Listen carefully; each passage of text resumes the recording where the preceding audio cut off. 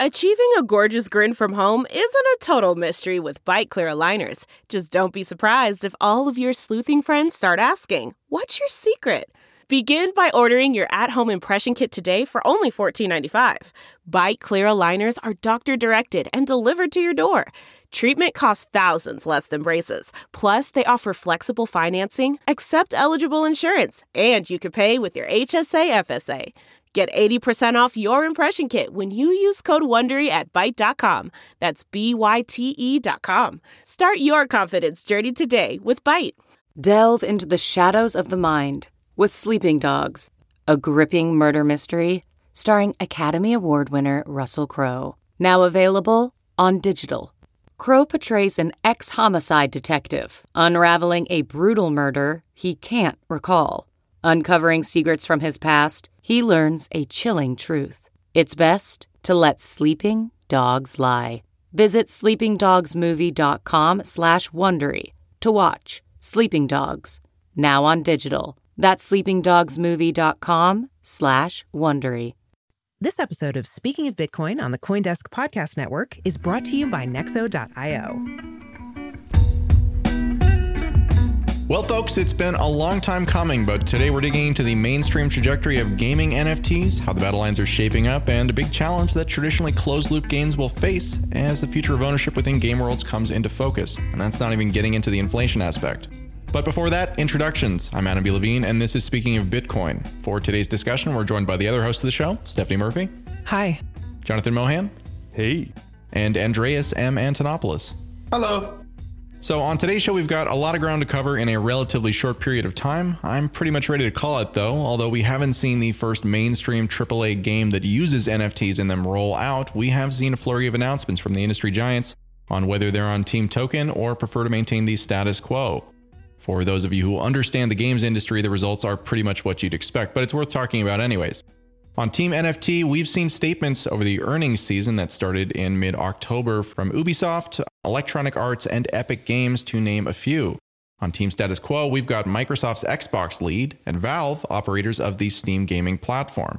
I think more surprising to me than the specific names are the simple scale of the players. These are arguably the biggest companies in gaming, both on the platform and e-commerce side, with Epic, Valve, and Xbox, along with some of the biggest cross-platform game companies like Ubisoft, Activision, and Electronic Arts. I'm pretty sure that I'm our resident gamer here to the extent that I have time to do that anymore, although, Jonathan, I know that you dip into this a little bit too. I'm becoming a gamer now, too. Oh, are you, Stephanie? Well, yeah. Welcome. Thank you. I just got my PlayStation 5 a month ago. I have been refusing to buy one because I can only find them from scalpers. It's ridiculous. I feed the scalpers. I admit it. There's now a non-negligible chance if you're playing online with a PS5, you might be playing with Andreas Antonopoulos. Oh, my PlayStation ID is A Antonop, so it's not going to be it's not going to be hidden. Doxing himself everywhere he goes. Oh my God, yeah. And by the way, I will die so fast in multiplayer games. I am not up for shooter games. I don't know. I prefer cooperative and world building. If you see A Antonop on PS5, be sure to white knight him as hard as you can and carry him. Okay. So, I mean, seriously, though, like the kind of world of NFTs has obviously exploded since I would say about this time last year. November of 2020 is when things really started to pick up steam, and just the FOMO has been growing and growing and growing and growing. So I guess in a lot of ways, it was inevitable that we would hear from sort of the big players in the space simply because of the pressure that's being put on them. And I think also like, little upstart game Axie Infinity has done a really ridiculous amount of revenue, right? Pulled in just a ridiculous amount of money over just the last couple of months by really leaning into this whole play to earn powered by NFTs type of model. So again, as publicly traded companies, which pretty much everything we're talking about is, Valve is not. Valve is still privately held. But I mean, it just seems like this was inevitable. So how much do we think that this is virtue signaling versus something that we're actually going to see start to get deployed in the kind of foreseeable future, call it the next 6 months to 9 months? Is there a difference between the two? Because as far as I can see, in our industry, every wave of real adoption is preceded by a wave of adoption for the sake of marketing and virtue signaling first. which then just turns into reality through sheer inertia and success. So whether that's corporate treasuries or it's adopting Bitcoin as a national currency, legal tender, or various other moves we've seen with commercial and retail companies accepting it, or PayPal selling and buying it. All of these started very much as virtue signaling and marketing campaigns mostly, and then gradually became entrenched reality until you could no longer get a marketing premium from them. Can you really call it virtue signaling, though, if it's done ultimately to make the company's money? I thought virtue signaling was just to show how great you are. I guess it's really just signaling. Sorry, I think I set us up there with the virtue part. I think it's just signaling, right? And that's what we see in kind of crypto over and over again, is people kind of taking these moments. You know, we talked about this before, you know, like the amount of time that passed between the Bees brothers in 2013 announcing that they were accepting Bitcoin for their, you know, family produced honey products, to PayPal announcing that they were accepting Bitcoin, was only like 8 years, right? It was not a long period of time. And with NFTs, it just seems like that has gone even faster, right? As a concept, it's something that's been around since 2014 in very, very, very basic terms, but they've only really been popular for a couple of years with kind of non-hardcore crowds. And really mainstream is something that was elusive until, call it, 6 months ago, right? So the pace here has been accelerating significantly. Well, I would also say that it's the corporate equivalent of what we as individuals did many years ago. I would say that 99% of every individual I've ever known to buy an alpaca sock was a Bitcoiner. Yes. From 2012 to 2015. Like, I can't remember a single person giving a shit about alpaca socks until they had to prove that they've at least spent Bitcoin once as a transaction. To the point that all of my that's socks virtue are signaling. socks. Yeah. So, I mean, this is just the corporate equivalent of that. And as Andreas was saying, it is a healthy step forward. I also think that when you're as big as a company like Ubisoft or Valve, you kind of need to do a blockchain and name only play first to get the signaling out there to see if there's any regulatory hammer that drops, so that you can fall back on, well, we were only signaling, we actually didn't do quite yet, just to sort of see how liberal you can be with actually executing. And so there are these like step functions towards actually doing that you have to get through when you're risk managing a company as large as they are. That's a fascinating perspective, Jonathan. I'm glad you brought that up. Hadn't thought of that, but you know, if you think about it, as you rightly point out, the regulatory implications are pretty huge. We've seen in the past that games have been used extensively for various nefarious purposes, covert communication channels, in-game chat, various types of money laundering through even closed in-game currencies. And so it wouldn't be surprising, you know, early adopter criminals will also use these kinds of things as money, because they are money. And that means that effectively gaming companies are becoming banks if they enter into this space, not just banks, central banks. And that has some very serious implications. And it also would likely make regulators rightly anxious, because it opens a huge hole in their regulated industries. All of these are almost completely international markets without borders, and much, much more popular than weird and strange cryptocurrency.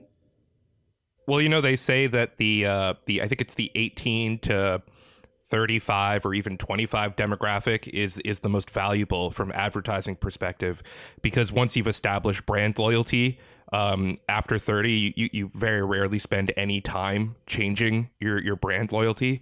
And so it would be amazing if, you know, go after the children, right? Once video game companies become central banks, kids are going to just already have their established brand loyalty to the central bank they prefer. And then, you know, they may stick with Blizzard over the New York Fed. I think that there's a really interesting conversation to be had there. But just to kind of back up for a second, it's worth noting that Steam is one of the companies that has taken a somewhat hardline approach against NFTs and games that include blockchain in general. And this is, again, I think that there's two sides to that position that sort of make it make sense. On the one side, Steam is very much an incumbent, right? Steam has the dominant distribution platform when it comes to, when it comes to PC games. So they have kind of not a lot to gain from this type of move. And then on the other side of things, Steam as a company is kind of an odd company, right? It's not publicly traded. It's privately held. Adam, I was just about to bring this up next. Okay, go ahead. But And it's got this flat structure, right? Yeah, exactly. So it's famous for being like a collective or something, or it's not like a co-op. It's like they don't have bosses, non-hierarchical. That means that on the one side, they have been very kind of driven to do lots and lots of really weird things. And they've actually gotten in trouble for some stuff before that is very like tokens, but which is not actually using tokens. And in some ways, you could make arguments that tokens would have made their prior problems better. But just to recap for people who have not been paying attention to that saga. So Counterparty, very, very, very popular game produced by Steam. And released primarily through the Steam platform. One of the later versions of the game introduced the ability to have skins for your weapons and characters and stuff like that. I think it was actually just weapons. And basically what would happen is that people would buy these skins in game, and then they would go out to a secondary site where they would then gamble with skins. And it was a way that people who were not old enough to gamble could then participate in gambling.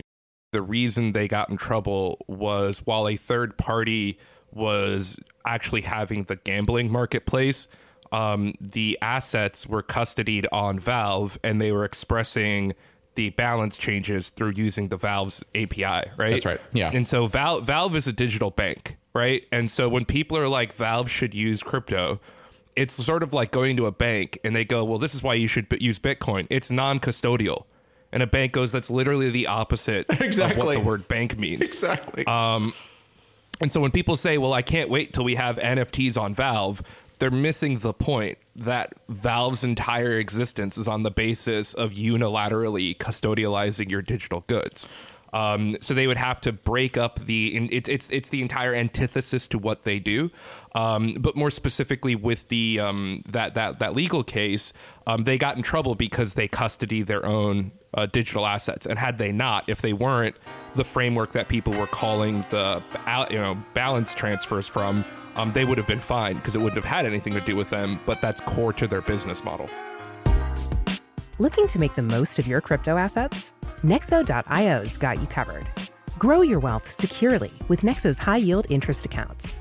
Buy crypto on your terms, directly within Nexo's platform, and start earning daily compounding interest right away. Get the cash you need without selling your crypto from just 6.9% APR. Instantly swap between 100 crypto and traditional currency pairs. And don't worry, Nexo is insured against losses up to $375 million. Get the most of your crypto at Nexo.io. That's Nexo.io. The reality for Valve, as you were kind of laying out there, is that they have very little to gain from this type of move, and they have a lot of risk that could potentially come with it. So they're just not the kind of player who is really well positioned to want to take that risk.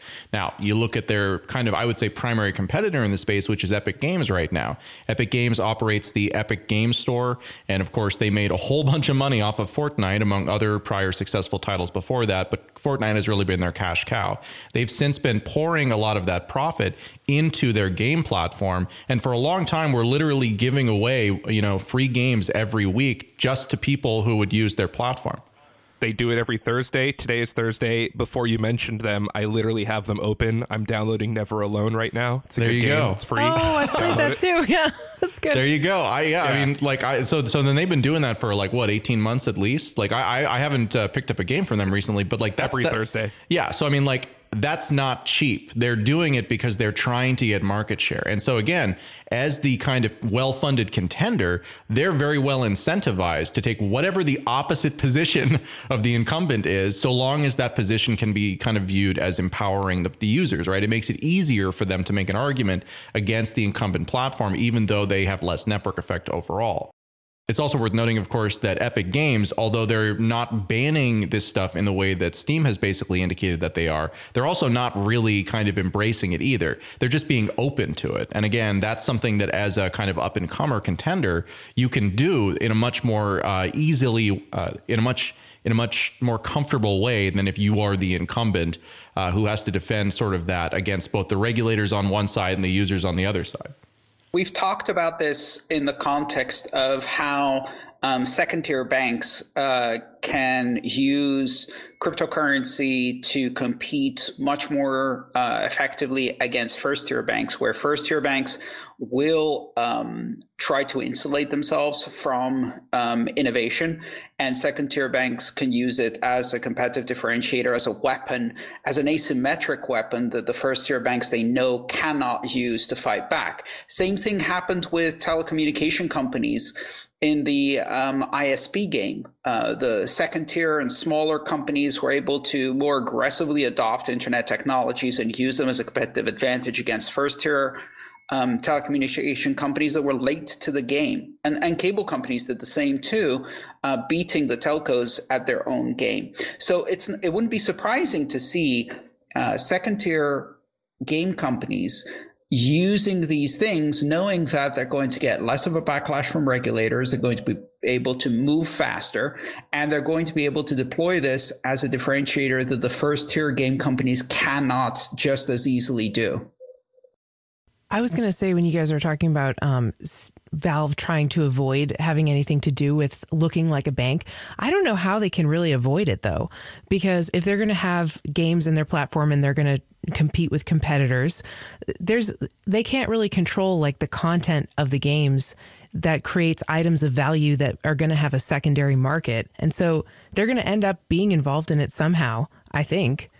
Well, the question here really is, what is the defining characteristic of a bank? Because I think the argument that Valve can rightly make is that a bank is something that you keep stuff in that you can then take out of, right? You can remove your stuff from the bank. And as far as Valve is concerned, and frankly, as far as any of these legacy platforms are concerned, that's not the deal, right? When you buy a game with Valve, you don't own the game everywhere. You own the game with Valve, right? And so if you can't withdraw, like that's why they got in trouble, was because when they allowed these asset transfers to happen, then somebody else could take and build a system that used that to do something that was against the rules potentially. And then they're on the hook for it, right? Because they're actually enabling these transfers of value, which has all kinds of implications around it. So it's a reasonable position to have. But again, like in this new world we're talking about where NFTs are pervasive, I agree with you. The difference between, a game company that's storing your game assets and a bank is much more kind of like hand wavy than it is in this era where, you have your music on Apple Music, right? Like as soon as you can take your music out of Apple Music and exercise it anywhere and sell it and whatever, then is Apple a bank because they're holding your music collection? I think the argument can be made that they potentially are. Yeah. What about PayPal when they're selling crypto on their platform, but you can't take it out? Are they a bank? But PayPal really is a bank, though, because it was a bank before, but with respect to the crypto, they're kind of not, because you can't take it out, right?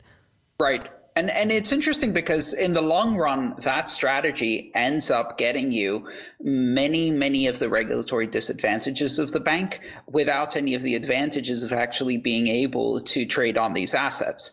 So how long does that strategy work? It only works for a short period of time because the regulators are not going to go softly because you've decided to try to hide behind your thumb and pretend not to be a bank, right? If others can use you to evade or avoid various regulations in their jurisdiction and therefore use you to do the bad things that you can do in a bank, the regulators are going to want a piece of you. So you're going to end up suffering all of the regulations of a bank without getting any of the benefits. And so for the game companies that are trying desperately not to be a bank, this is only a short-term strategy. Eventually, the ones who bite the bullet and end up doing the whole thing, it can get some of the benefits of that move and not just the disadvantages. So I want to move on to the next topic that we're going to discuss, but there is one other element here that I think is quite interesting, which we don't have an answer to, but which I think will be actually somewhat important as we move forward. So as we mentioned, Ubisoft, Electronic Arts and Activision have all basically announced that they're in as far as these NFTs are concerned. The thing I don't believe we've seen from any of them, though, is what blockchain they're going to use.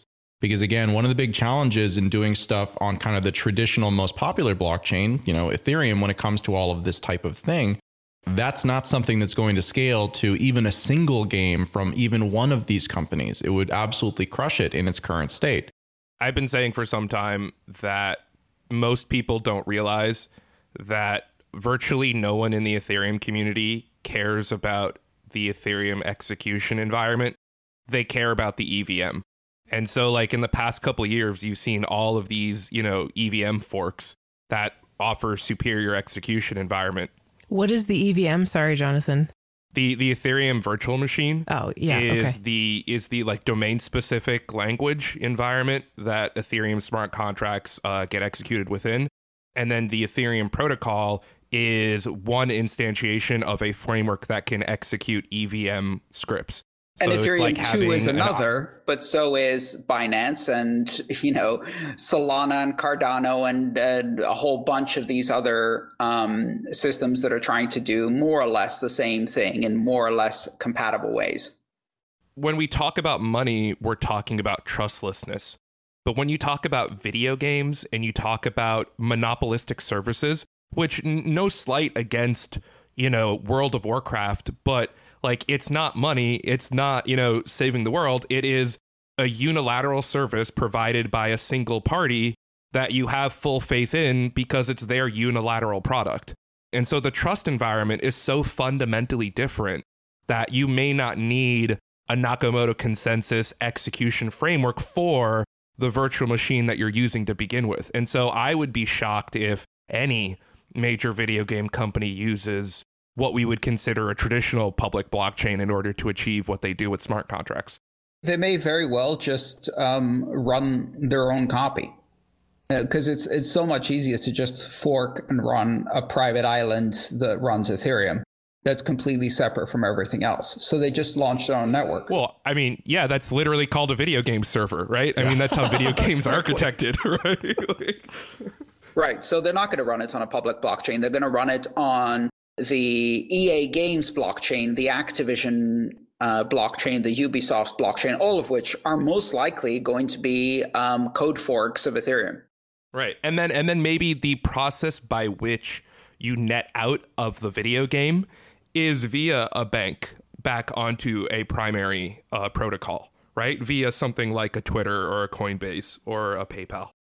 I guess the point that I'm making with this is that however that winds up working out, again, like to the extent that you have one of these AAA games that have, hundreds of thousands, tens of millions of players, depending on really what you're talking about, that's larger than most blockchains that are out there as far as their actual network user base is concerned, and certainly their active network user base. So if this is something that really is built in at like a architecture level to these new game worlds, then I just think that it's an incredibly powerful thing that will come to anything. And I think, again, like if I was in the business right now of running one of these, Ethereum killers, that's already on proof of stake and that already has the ability to do the scaling and already has hundreds of millions of dollars in a lot of circumstances, I would be banging down the doors of all these game companies trying to convince them that they don't need to build their own thing. They just need to do theirs on mine. And I think that there's going to be an enormous amount of business development going on behind the scenes that is trying to accomplish exactly that goal. And I think that when we see it, we will know who kind of invested the time or had the connections in order to get in there.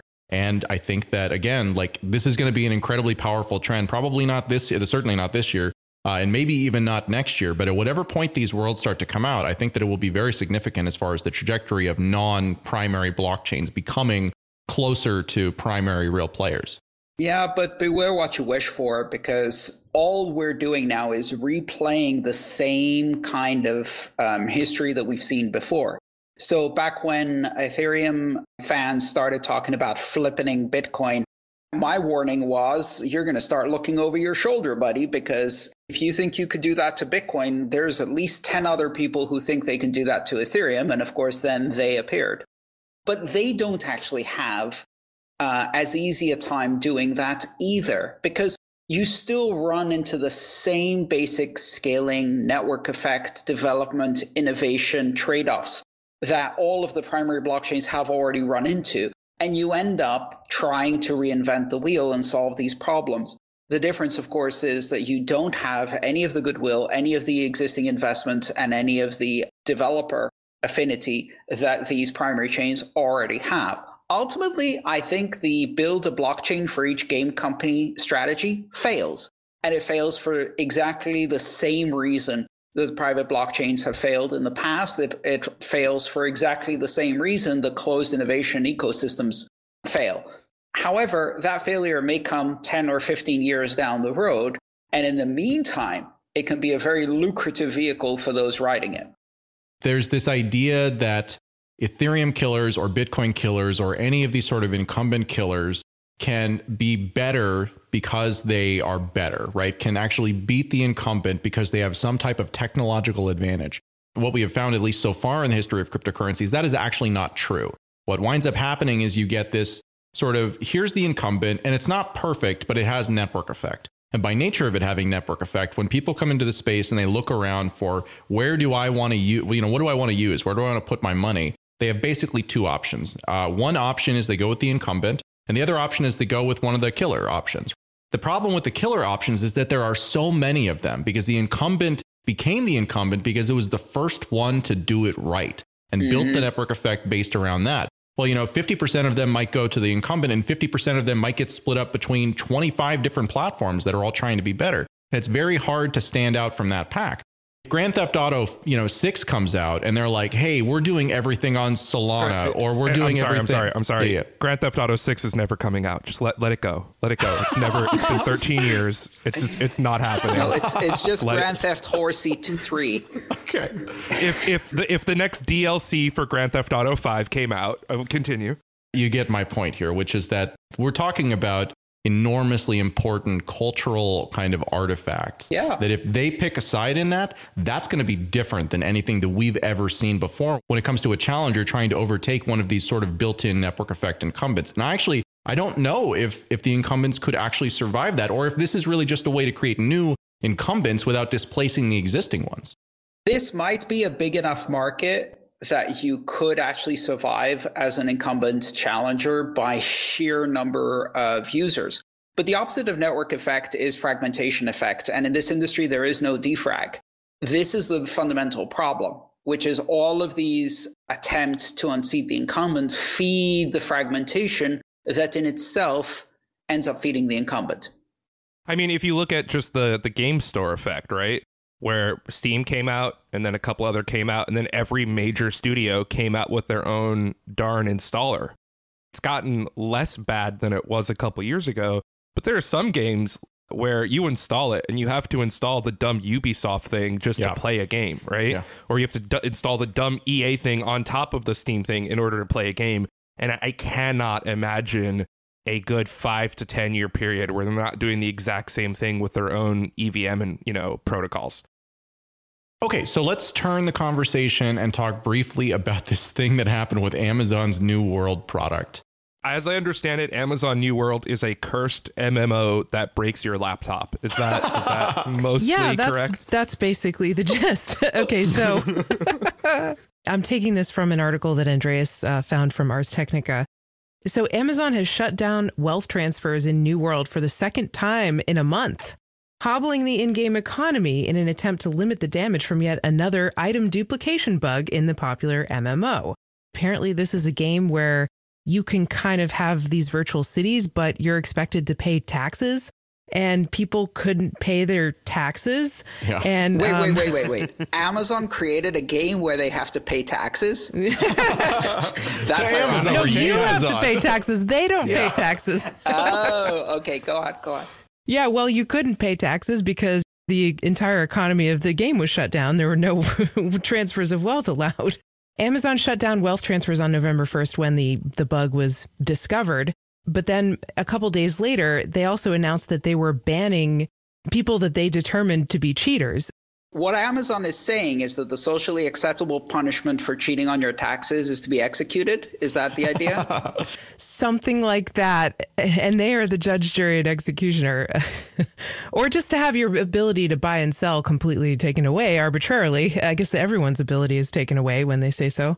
This was like a big deal for this game because it's a virtual world, and without an economy, what are you supposed to do? Someone was quoted as saying, basically, the effect of this was to penalize the people who were kind of following the rules and not taking advantage of the duplication exploit. The reason I really love this article and wanted to bring it to everyone's attention is because the fundamental flaw in here was that supposedly unique in-game items, there's a word for that, unique in-game items, non-fungible tokens, were being duplicated and then spent twice. Now, if only there was a technology that allowed you to control the double spend of fungible or non-fungible tokens in an economy. If only. And that's the irony, right? They're basically running into, even in a centralized system, even without trying to do this in a decentralized way, they're running into the fundamental double spend problem. The solution is out there. It's just that solution isn't as profitable as whatever it is they're doing. Turning off an economy is actually not a thing that is terribly unusual in games. It does happen. Duplication bugs have been a thing for a long time. Didn't the U.S. government do that last year? Yes, that's not a game. That's real life. But if you can do it in real life, right, you can do it in a game. So anyways, the upside and the downside about this type of approach is that it has been done lots in the past. Duplication bugs are not new things at all, and they've messed up game economies in the past. The thing that's different here is the real money aspect of it. Typically, or at least in the past typically, when you created a game economy, people had to exploit your system basically and find ways to kind of ferry value into and out of your economy. Because otherwise, the way that you gained it was simply by playing the game, right? And if you play the game in the way that, maximizes that, or you hire people who live in lower standard of living countries to play the game and click farm type of environments or gold farming type of environments, then that's kind of the way that you monetize it. So turning off the economy, so to speak, wasn't really a big deal because it really only impacted people who were already bridging between in the game and outside of the game against the rules of the game typically. So the thing that's different here, of course, is that the economy is very much part of the game, right?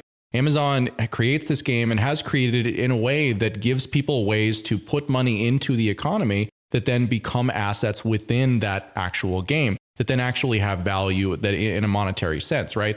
So that's kind of the thing I think that's really different about this. And that's where kind of the connection into these NFT worlds and these other companies that we were talking about, right, that are now sort of getting into that.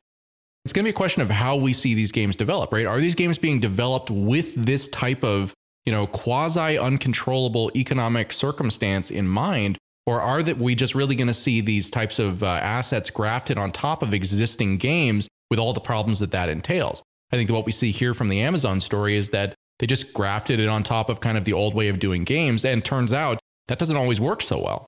This is going to be so much worse in the metaverse. Well, let's wait to see what Facebook does. It's almost like this glorious piece of performance art because they've created an open world that beautifully mimics the real world. Now, as someone who's grown up in Greece, the idea of an incompetent authority rife with corruption messing up the in-game economy so much that eventually they have to impose currency controls and then various forms of authoritarianism in order to shut things down because they have enough power to do so, and the captive audience really doesn't have any alternatives.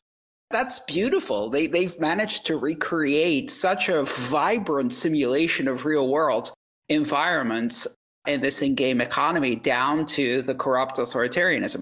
I don't know. Is this performance art? I don't know if most people get the irony. The best forms of parody are the ones where you don't get it because you think it's just comedy, not parody.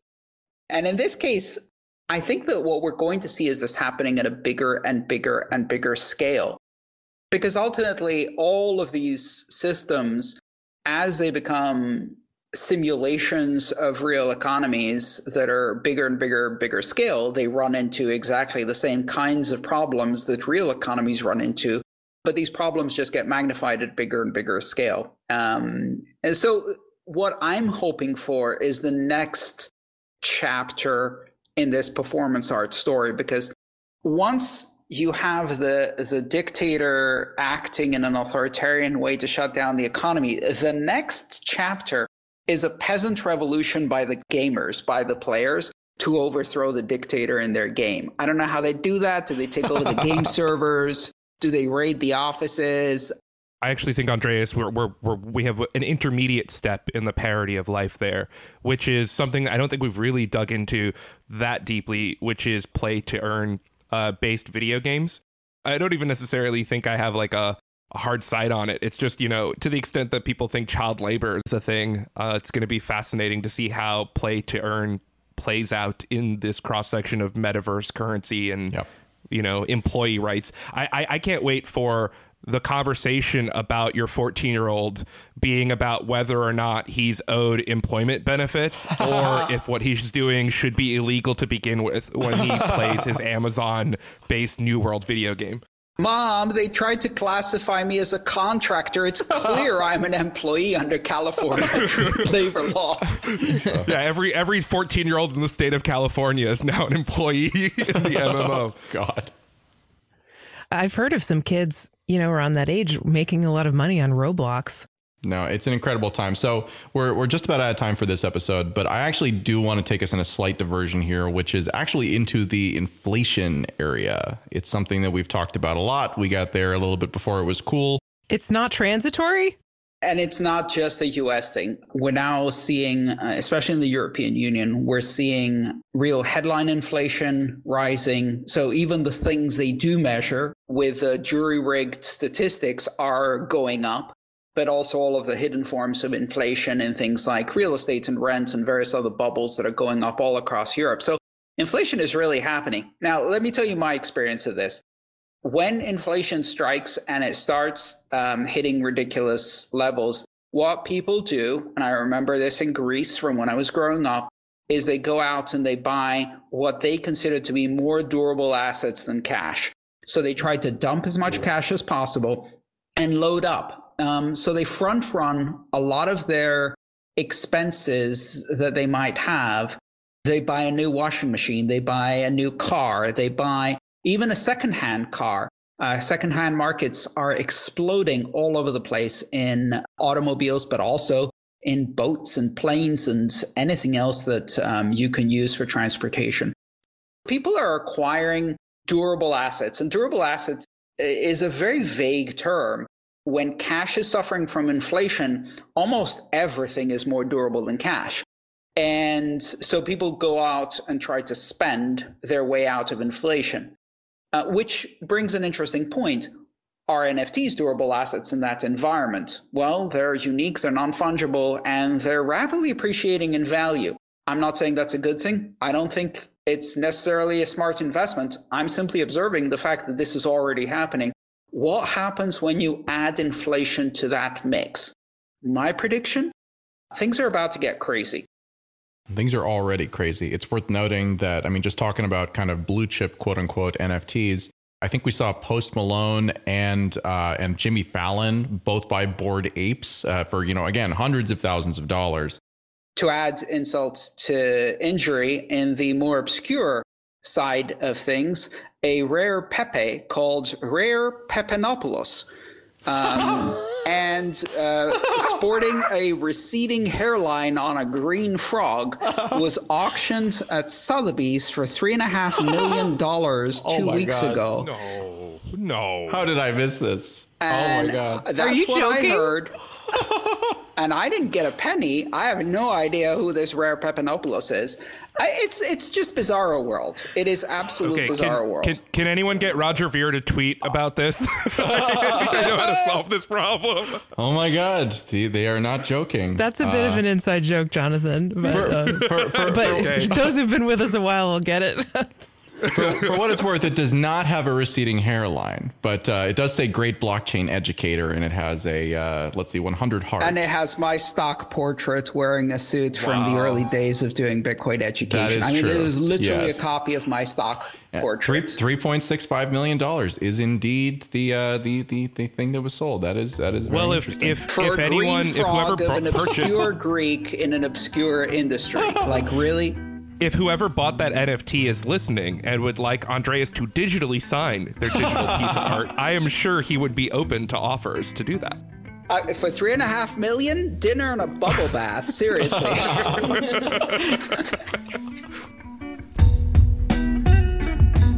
Okay, folks, that's all the time we have for this episode of Speaking of Bitcoin. Thank you very much for listening. Today's episode featured Andreas M. Antonopoulos, Stephanie Murphy, and Jonathan Mohan, and also myself, Adam B. Levine, with music by Gertie Beats.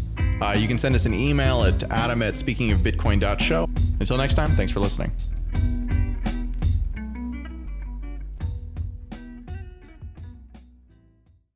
1, 2, 3, 4. Those are numbers, but you already knew that. If you want to know what number you're going to pay each month for your car, use Kelley Blue Book My Wallet on Auto Trader. They're really good at numbers. Auto Trader.